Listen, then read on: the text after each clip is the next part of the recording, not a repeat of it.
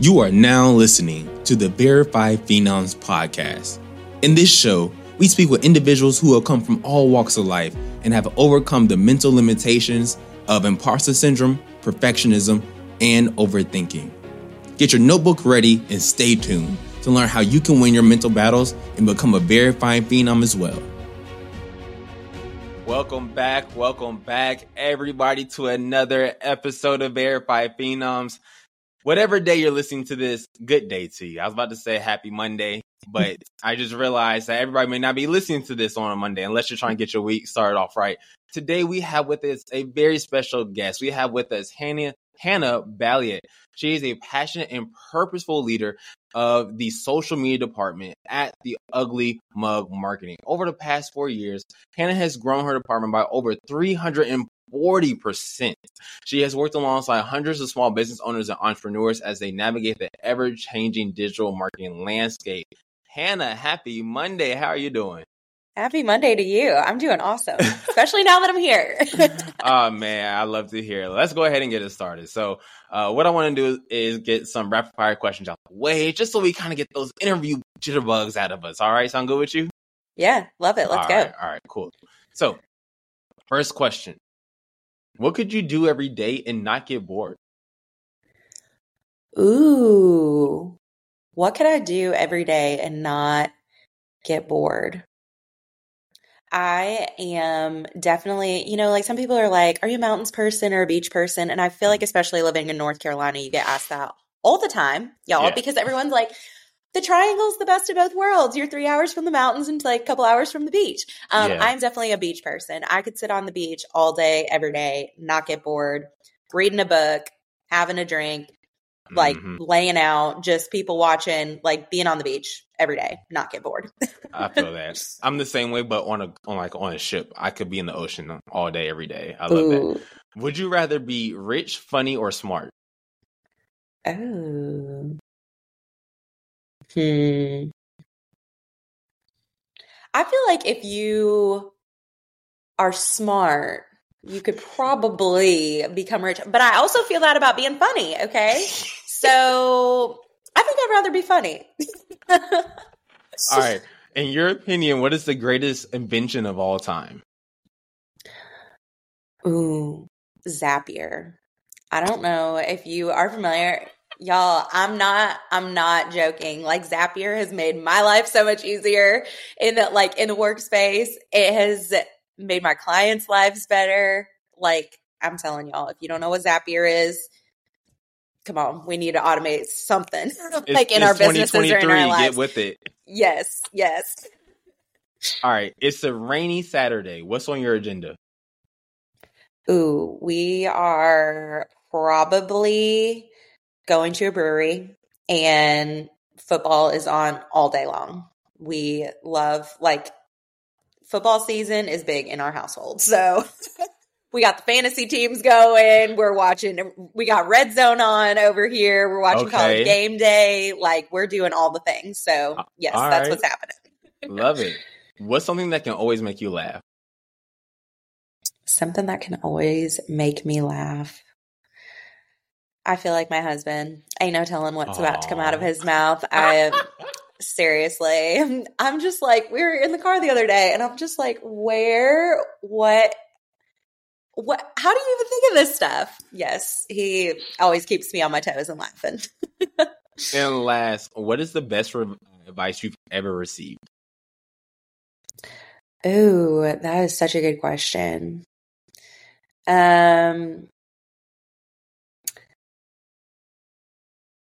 I think one of the best pieces of advice I've ever received was from our pastors in Louisiana.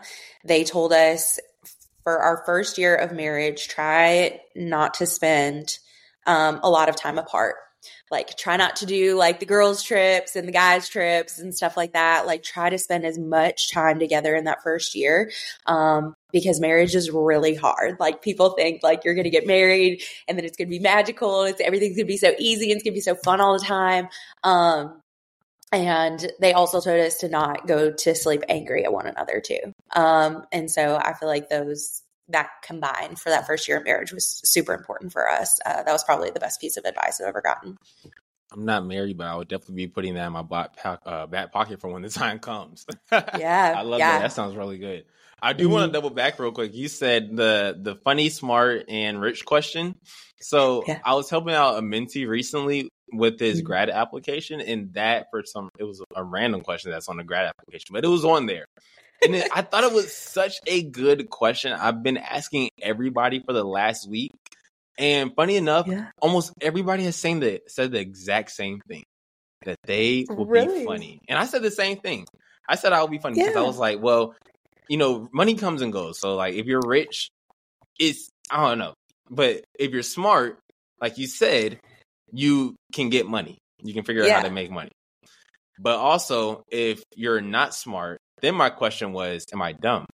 And if I'm dumb, how dumb is dumb? But then I went to what you were saying. Like, if I'm funny, then at that point, I can make money. And I can hire people to essentially, like, take care of everything for me. And then being funny adds joy to people's lives. So that's kind of how I ended up with funny. Yeah. I love that. I love that thought process. I'm just like, I've got my Instagram reels tuned in. The algorithm knows me. Like, I want to see the funny stuff. And I'm like looking at all these content creators and I'm just like, they've got it figured out, y'all. Mm-hmm. I love it. I love it. So when you're on Instagram, you're like, you know what? Show me the entertainment. I don't want to see anything marketing related. Yes. That really, I'm just like, if I want to see marketing related stuff, I hop onto the Ugly Mug marketing account and then I can like scroll through the content there. Okay.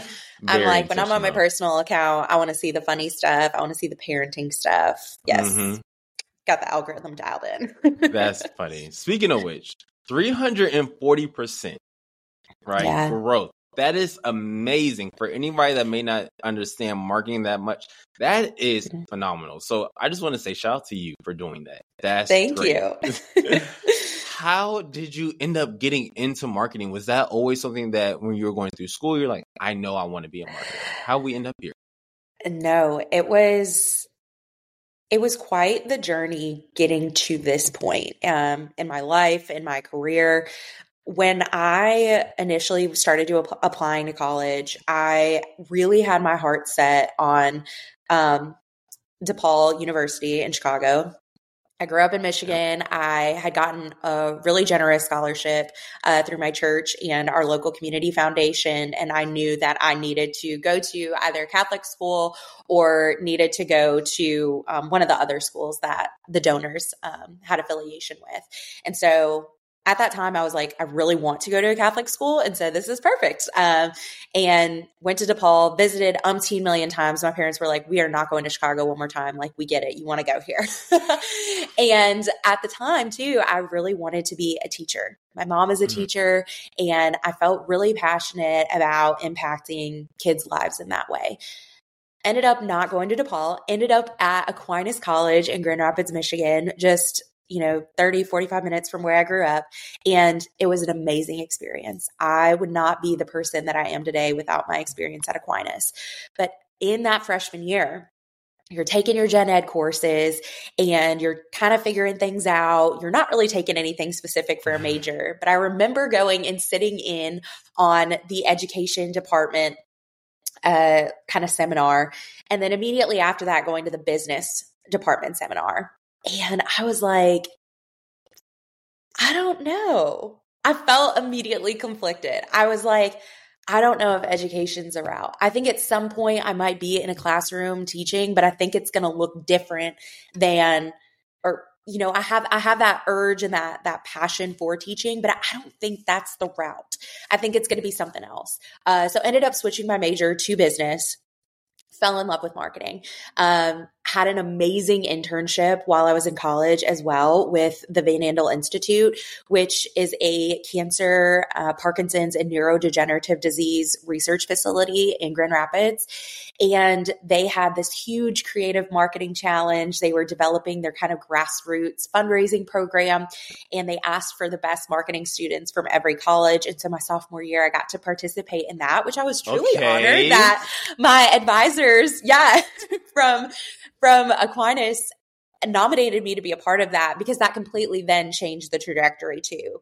I realized, hey, I'm really passionate about marketing. I'm really creative. I'm pretty good at it. And I'm really passionate about cancer research. I think it would be hard pressed to find somebody whose life has not been touched by cancer, either someone they know, friend or family member. And so I was like, all right, this is really cool. So junior year came around, ended up applying for the internship with Van Andel Institute, got that internship, was there for 2 years, and then ultimately got hired there after I graduated. So it really just kind of changed that whole, like from that point forward, like going to that seminar, being like, I don't think it's education anymore. I think it's something in business. I don't know what it is yet. To then getting plugged into that internship. And then ultimately that job was really cool too, because it was marketing, it was event planning, but ultimately it was still engaging with students. So, if there was a pink out football game for breast cancer awareness, we were a part of that. And so getting to work with like the students on designing the t-shirts and helping them figure out how to raise the most funds and trying to make it a competition between classes and being creative in that aspect. So still getting that opportunity to work with students was really cool. And then from there, this is where I really had to overcome some imposter syndrome. And I think anybody who is working in the nonprofit space and they're making that transition from there into more of like the corporate world or stepping outside of it, you feel like your experience, at least I did. I felt like my experience in the nonprofit world wasn't transferable. I felt like it wasn't going to translate well into, hey, I'm applying for this job with this marketing agency. And I needed somebody to kind of take a chance on me. I knew that I could grow and I knew that I had the capacity and the drive to learn. But sometimes you feel like you're putting your resume in and you're just like, all right, like I was literally like, Jesus, take the wheel. Like, if I get this job, like, then the Lord is positioning me in this place at this time. Like, if that's what He wants for me, then that's going to happen for me. And it ended up working out. And now I have been at Ugly Mug Marketing for it'll be 6 years in January, which is just crazy. I feel like the time has completely flown by. But over that time, I've grown tremendously. And today is National Bosses Day. And so we have a fun reel that we just posted for our owner and founder of Ugly Mug Marketing, Wayne Mullins. And I seriously attribute so much of my growth to him. Like, he's an excellent leader. He's supported me. He really did take a chance on me. Y'all, I was like applying from Grand Rapids, Michigan to move to Alexandria, Louisiana. He was probably like, who is this girl? What is she about? She has this like nonprofit experience.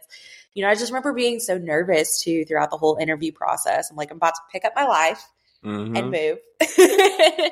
And it felt scary in all kinds of different ways. But yeah, now here we are 6 years later, and it's been a really fun journey. I love that. I can relate to that so much in just different ways. One, I was the one that was having the idea that I was going to major in something else. For me, it started just a tad bit earlier because I ended up going to an early college. And so I started taking my college classes while I was in high school. I wanted to be an engineer at first. I was like, I'm going to be a mechanical or electrical engineer. I'm going to do all this stuff, blah, blah, blah. And then I started taking my math classes. And I was just like, this is taking way too long. It was the math homework just took me, like, it wasn't that it was hard. It was just that it was long. Like, I was doing every step correctly, but I was just like, I don't want to spend the rest of my life doing this. And so ironically, at the same time, though, I ended up getting an internship in broadcast and television. And so I did it only because I wanted the food. They said they were going to give us free food every single day. And so I was just like, I want food. Sign me up. I'm hungry. It was during the summer. They were like, you get to watch free baseball. I was just like, that's cool with me. I'm fine with it. And I ended up really loving it. And so I ended up staying on that path. But as I continued to grow within the career and just like in general, because eventually I had that switch as well, that I went from TV to marketing. That's where I work in now. I'm a marketer, but I'm also a teacher because I teach college students. So when I started, I was just like, man, can I really transfer some of these skills that I had as someone that was working in television, like as a broadcaster, to marketing? And that's real. Like the same thoughts that you were having coming over, that's something that I think a lot of people have, especially if they're trying to switch careers. People go through this all the time. They maybe been in their career 5, 10 years and like, you know what? I don't want to do this for another, 10, 20, 30 years. What were some of the decisions that you had to go through when you were like, you know what? This is going to be the jump that I'm going to make? Yeah. I think for me, I felt like it was still early enough that someone would still be willing to take a chance on me. And so I felt a little bit of confidence to make that jump, from the nonprofit world into marketing. I also think trying to learn as much as possible on my own really helped me in that jump too. And I think that employers really value that, someone who is a self-starter and who is willing to dive in and learn on their own time. And so for me, that looked like we did marketing for all of our events, but there was also this kind of overarching, broader Van Andel Institute blanket. And so kind of picking those people's brains and trying to get into their world a little bit and trying to learn about, all right, what is a like campaign on Facebook and how does that work? I remember sitting in with the digital coordinator at the time, and he was just explaining to me how it all worked. How does he create the campaign? What kinds of special interests are we targeting in order to find people? And so I kind of took that a little bit, that experience of just like learning secondhand from him, and applied that to throughout my, the application and interview process, like just saying, hey, wasn't a part of my job. I did not have to go and seek that out. I did not have to schedule a meeting with him to learn that, but that is something that I'm curious in and that I want to grow more in. And so I think that was really important key piece of the journey. And I think that can be important for anyone's journey too. My friend Allison, she just made the switch this year, in the last couple of months from that nonprofit world into marketing agency space. And I think one thing for her was trying to network with as many people as possible.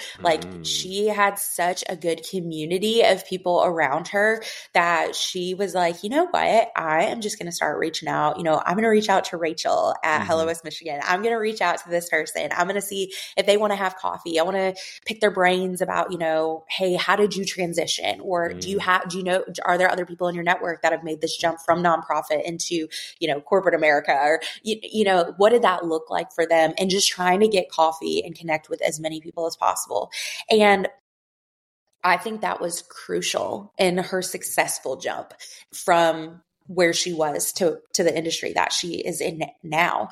And I think we oftentimes forget about our networks. We forget that we know someone who might know someone else. I think sometimes we feel a little cringe on LinkedIn, right? We don't want to just shoot that person a message or, oh, I haven't talked to them in a couple of years. People are so willing to have coffee and just chat and let you pick their brain, even if it's virtually for 30 minutes. I have sometimes students from Aquinas College reach out to me and they're like, hey, Professor so-and-so told me about you. Would you be, I just want to connect with you on LinkedIn. And I'm like, yes, please, let's connect. How can I help you? What's going on in your world? Do you have an internship? Can I help plug you in somewhere else? People are so much more willing to help and to just chat than we think. And so I think that's another important piece. So being willing to learn and be a self-starter, but then, also utilizing and taking advantage of your network too is really important. I would love to go deeper on that because you've probably heard at one point, people always say, if you hang around, what was it, 5 millionaires, you'd be the 6, essentially, something like that. You ever heard that quote? No, I haven't heard that quote. So I want to say that's it. It's either 6 or 7. But if you hang around 5 millionaires, you'd be the 6. So essentially, the people that you hang around, you will eventually become them, right? Yep. So in this case, reaching out to your network of marketers, you will eventually become a marketer. Almost how, she is your friend. You're a marketer. She wasn't a marketer. And she eventually found her way to become a marketer. In terms of figuring out your environment, sometimes, like you were saying, those people have a network of people, but they maybe don't know how to reach out. And that could be something that stops a lot of people because they don't know how to get that conversation going. Maybe they're nervous. Yeah. Like you were saying, they're having all these thoughts that are going through their head. I have no idea what to say, what are they going to think about me, all this type of stuff. If somebody is going to reach out on LinkedIn, text, phone call, whatever it is, what is some of the conversation starters do you think that could get a genuine, I'm going to say a genuine conversation going? Yeah, I think people love to talk about themselves. And so even though they say that they don't like to talk about themselves, it's the easiest thing you can talk about, right? Like, I know what my journey has been for me personally. I could sit here and talk all day about my journey and my experience at Aquinas College and the things that I was involved in. I know that's the story that I know best. And there's so much value in just asking someone to share their story. Hey, I'm connecting with you on LinkedIn. I saw you also went to Aquinas College, and I see that you're in marketing. I would just love to grab a virtual coffee with you and pick your brain about what your journey has been like and what your career trajectory. I'm looking to get into this space and just want to connect with other like-minded people.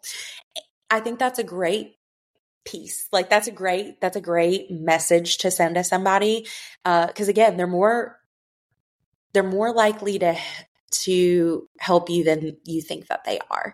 And I think having that connection too, even if your connection isn't that we went to the same school, or maybe it's that we live in the same area. I saw you're a marketer in the Raleigh-Durham area.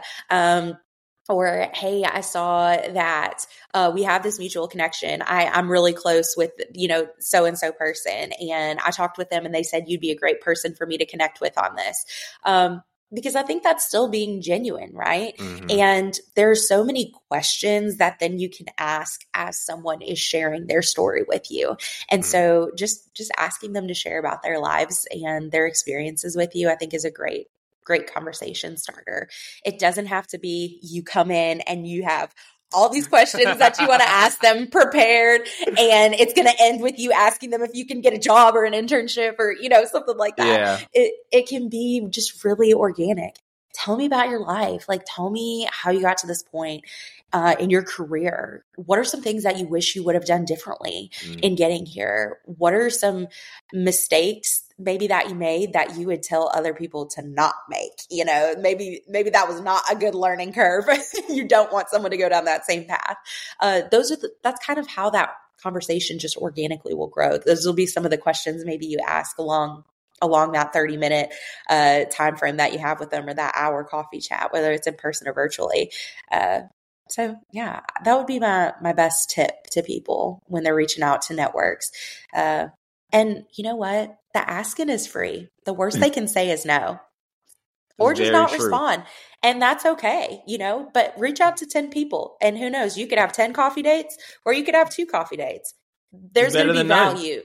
It's better than none. It's better than none.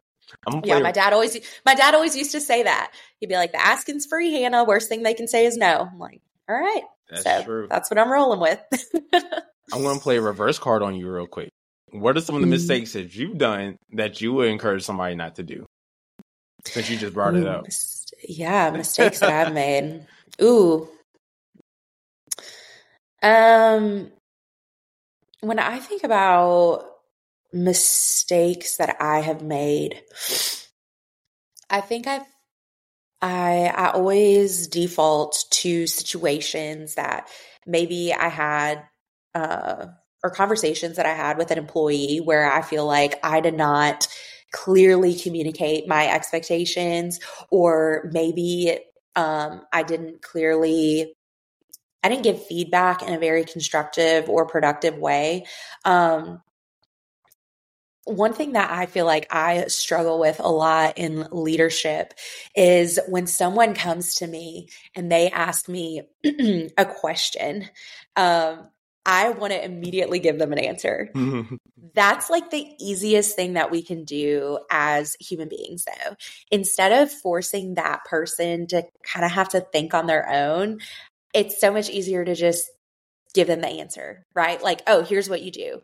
But what you're doing is you're taking away that learning opportunity for them.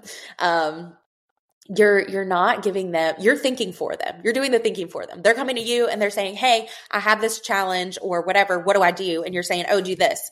So then they're going to become dependent on you over time, right? Because they're going to think every time I have a question, I get to go to Hannah. She's going to answer it for me and I don't even have to think twice about it, right? But I don't want my team to become dependent on me, right? And I think early on in my career, I had interns that, reported to me when I was at Van Andel Institute. But when I stepped into my role at Ugly Mug Marketing, I was just a team of one. And I remember I hired my first employee. And every single time he had a question, I answered it. Or I was like, hey, this is how you do it. This is how you need to do it. And I realized during the time that he was with us, I was like, he is so dependent on me. He is not, I get frustrated with him because I feel like he's not like thinking for himself or trying to figure it out. And I'm like, but it's because I've been answering every single question for him. I have not been turning around back to him.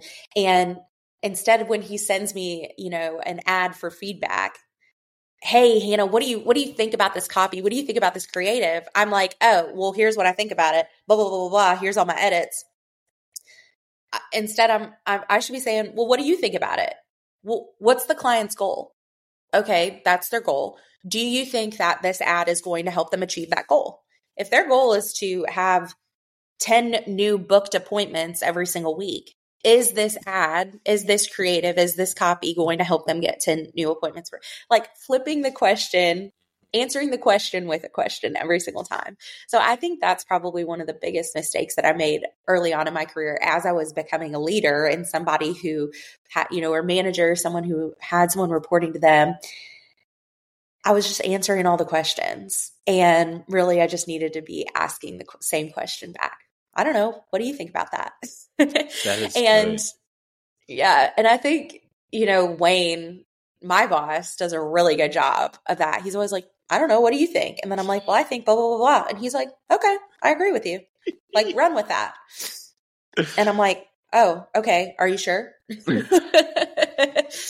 Are you sure? What if it doesn't turn out good? I don't know. So accurate. My boss does the same thing. That's hilarious. Yeah. I have myself been growing in the leadership manager role for the first time for about the last 7 months. And that what you just said was a gem.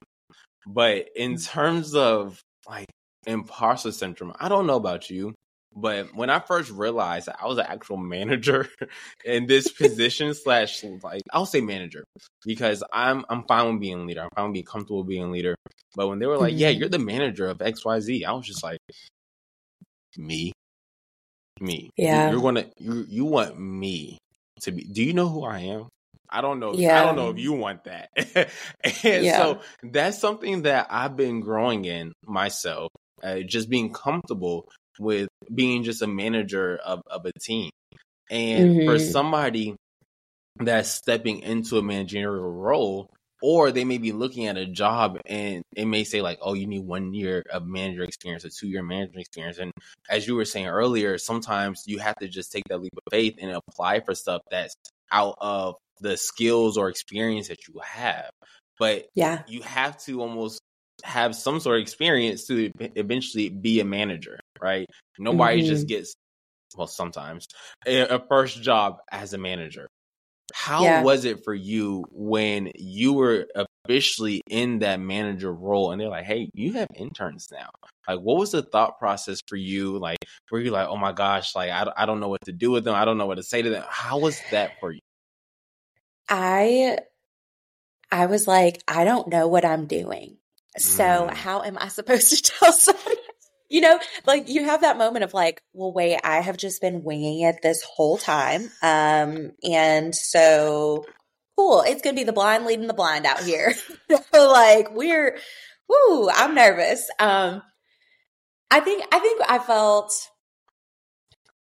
felt this pressure that no one was putting on me but myself when I had the interns at my first job, that I needed to have all of the answers and that I needed to know everything and that I needed to be perfect and I needed to do everything just so, because at the end of the day, and I do still believe this, you're leading by example. You can't tell somebody, we value being on time for every meeting. Being late is unacceptable. And then you show up as the leader, the manager, late to every meeting, right? Like that's not acceptable.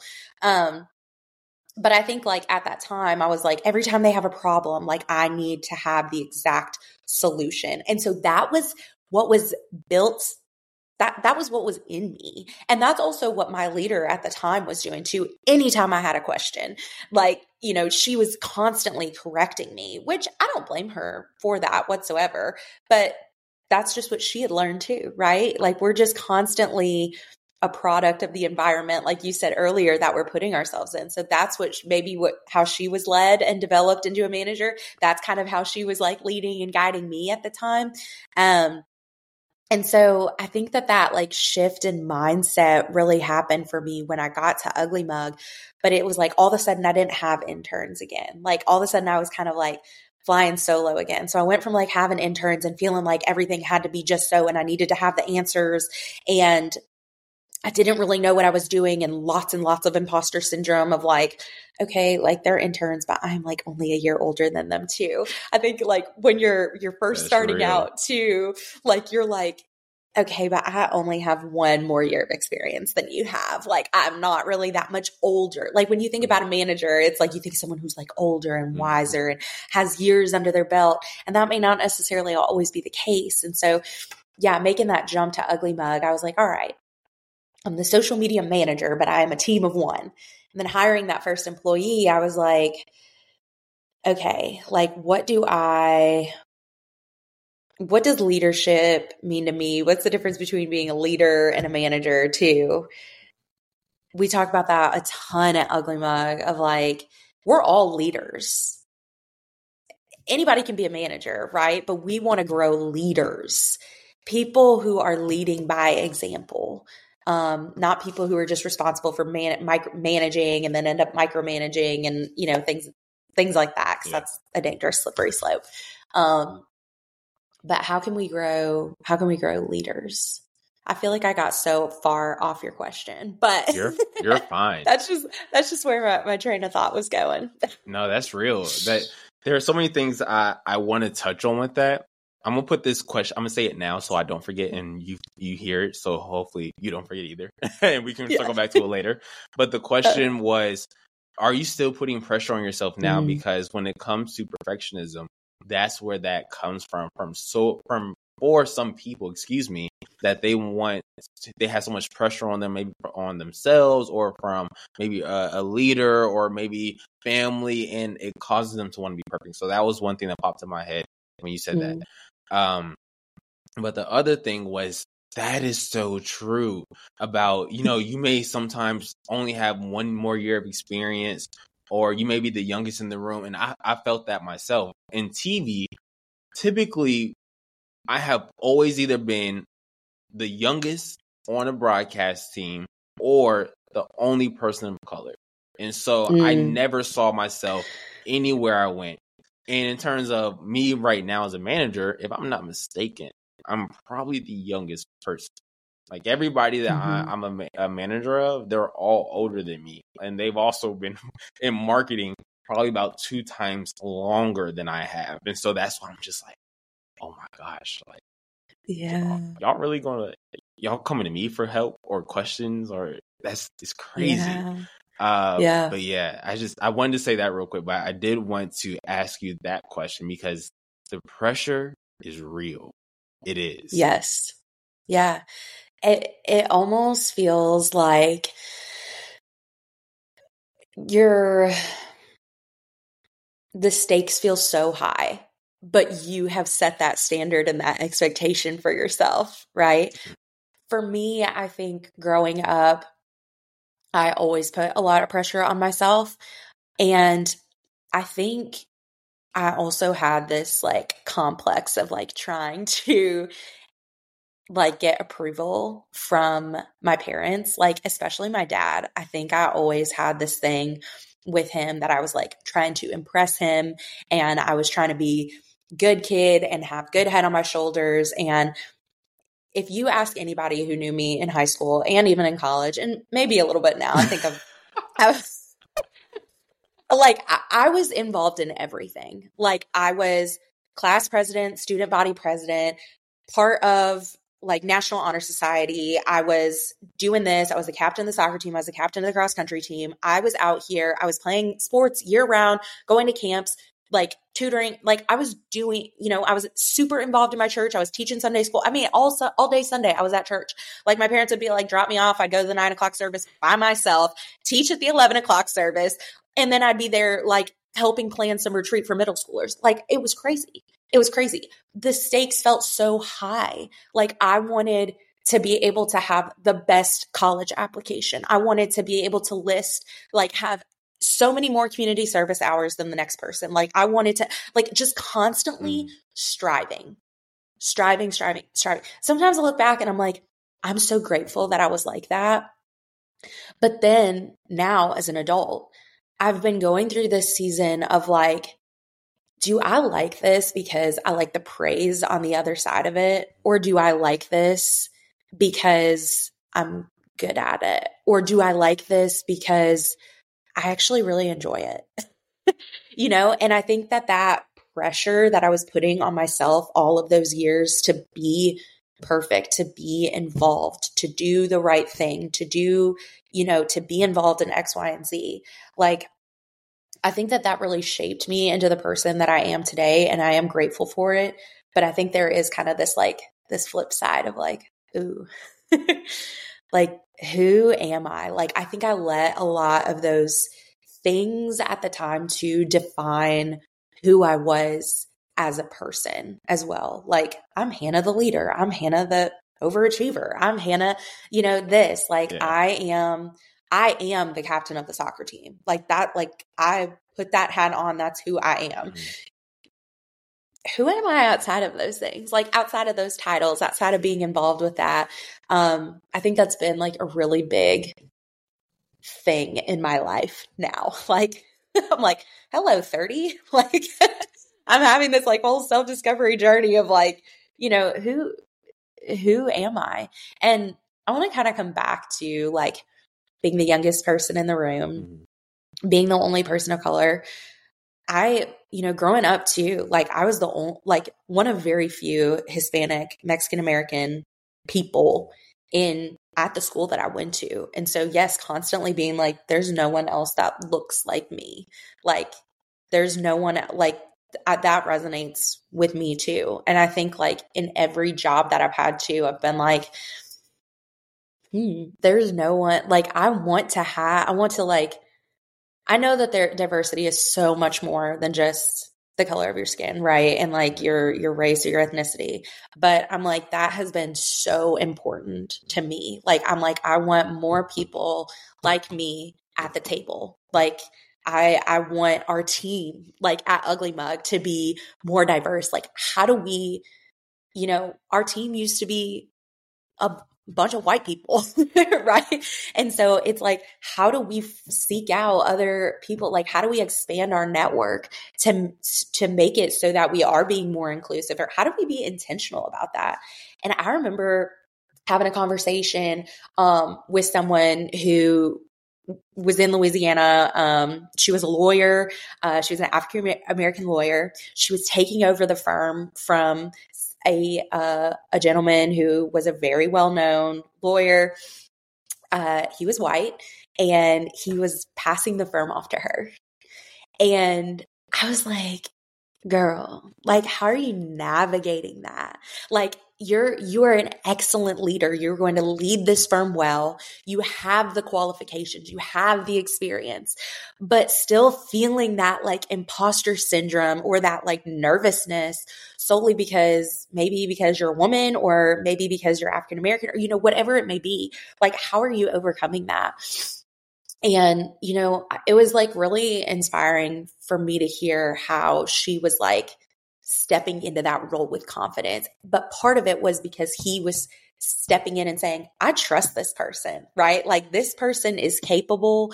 They've been working here. They have the qualifications. She's going to take as good a care of these clients, if not better than, you know, like that trust that he had in her, like, really helped like her catapult into success in that role. But one of the things I was picking her brain about is like, how do we go and recruit people to come to our company without them feeling like, I just want you on my team because I need another like Mexican girl on this team with me. Yeah. You know, like how do we do it in such a way that they, and also we want to find the most qualified person, right? Like, and so how do we find the most qualified person while also expanding our network to people who look different than us, right, like right now? And so like her whole thing was like, just reach out to like your friends and family who, you know, look like you, mm-hmm, and say, hey, I'm hiring for this role. Do you know anybody? Like, or, you know, I sang in choir at a church that was probably like, I would say our church was probably like 70% African American, like very diverse church, but I was probably like 70% African American. She was like, why don't you reach out to your worship leader and say, hey, you know, April, do you know anybody who might be interested in a marketing role? She was like, reach out to your connections. Like, that's going to be the best too, like getting that referral. Like, she was like, your worship leader is probably not going to send you somebody who's not qualified or somebody that they don't know or trust or someone who has good character, but like being intentional about doing it that way. Because if we keep posting the job in the same place, in the same space, mm-hmm, we're going to get more and more of the same type of applicant, right? Like, and I'm like, I want to expand our network. That was like one of the things that I wrote in my vision statement at Ugly Mug. And that was something really cool exercise that we did as a company. Was every single department head wrote a vision for what they wanted their department to be like. So I remember sitting there typing, I was like, it's April, 13th, 2023. Like, this is what I'm doing. Like, I am currently this is what our team looks like. This is, and I look at our team now and I'm like, yes, we have more women on our team. We have more people of color as a company on our team. I'm like, that's awesome. Like, like we made that a priority. We networked. We found qualified people. We were intentional about it. Like, I just think that's so cool. Like, and I think now too, like we're growing them to be leaders, right? And we're going to attract more and more people like that to come to our company, and we think about that when it comes to clients too. Like, our clients want to come here and they want to see people that reflect them and their business or their passions. I'm like, we need to have a diverse group of employees because we want to attract a diverse group of clients, right? Like that. You can't do that if you're not reflecting that in your business already. So I just wanted to touch on that because that's something I'm super passionate about. I love that, and it's so true. It's very true. It helps when you step into an environment and you see somebody that you feel as if that could possibly relate to you in ways that other people can't. Because even though, like you said, diversity doesn't just mean a person's skin color. But at the same time, that still has a lot of relatability for the way that either people grow up or the way that they experience life today. It's still equally important. One thing that you said with the lawyer, what was it? April? Was her name April? No, her name's Ingrid. Ingrid. Okay, you didn't say her name. April. I never said her name, but that's her name. My bad. I don't know why. I know you said April 13th. April was my worship leader. Okay. So I did say that. Okay, that's where I got April from. You said one thing was that she had the confidence, right? And Yeah. that's something that I find that helps with some people to be able to overcome that imposter syndrome. Yes. Is having confidence. If you've been given the opportunity to do something, right? Somebody has the confidence in you. They believe that you have the skill set. So wrapping up here today, I want you to have a teacher moment almost, right? You know, imagine that it's 11 a.m. back, you know, on Sunday and you're teaching in the church. What is one thing, one parting takeaway that you would give somebody about how to grow your confidence? How to grow your confidence.